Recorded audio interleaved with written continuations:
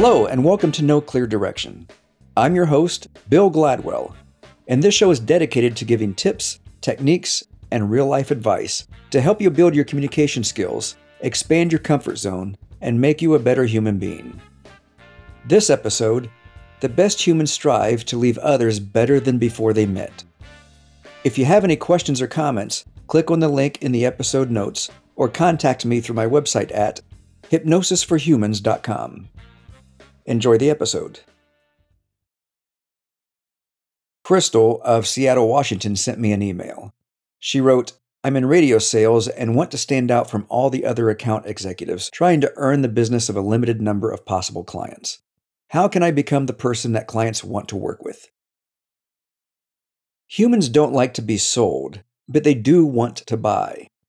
They want to buy what they want and need. I assume you have the best interest of your clients as your top priority. If it means not making a sale, always do the right thing. With that out of the way, here's the best advice I can give you to stand out from the crowd. In the early 2000s, I trained organizations on the FISH philosophy. I had the opportunity to help corporations make significant changes and salespeople take their careers to the next level. The FISH philosophy originated at the Pike Place Fish Market in Seattle, Washington. The fishmongers greeted strangers like old friends and strived to serve them with exceptional service. I have carried the FISH philosophy into every business venture I've participated in. I've also built my life around it. The best humans strive to leave others better than before they met. Do your clients like meeting with you? Do your clients rave about you to their friends? Do your clients refer new probable clients to you? They will when you offer a great experience. Here are the 4 practices of the FISH philosophy. Be there. Be emotionally present for people.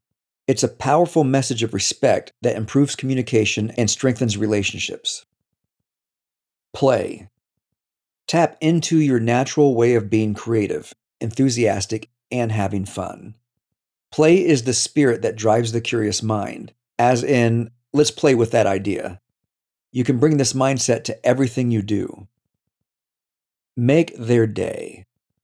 Find simple ways to serve or delight people in a meaningful, memorable way. It's about contributing to someone else's life, not because you want something, but because that's the person you want to be. Choose your attitude. Take responsibility for how you respond to what life throws at you. Your choice affects others. Ask yourself, is my attitude helping my team or my customers? Is it helping me to be the person I want to be? You can find out more about the FISH philosophy by Googling it or follow the link that I put in the episode notes. What would happen if you applied this to your sales? What would happen if you applied this to every area of your life? Thanks for listening to No Clear Direction.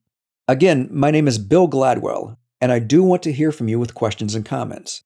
You can contact me through my website at hypnosisforhumans.com. Now get out there and be nice, my fellow humans.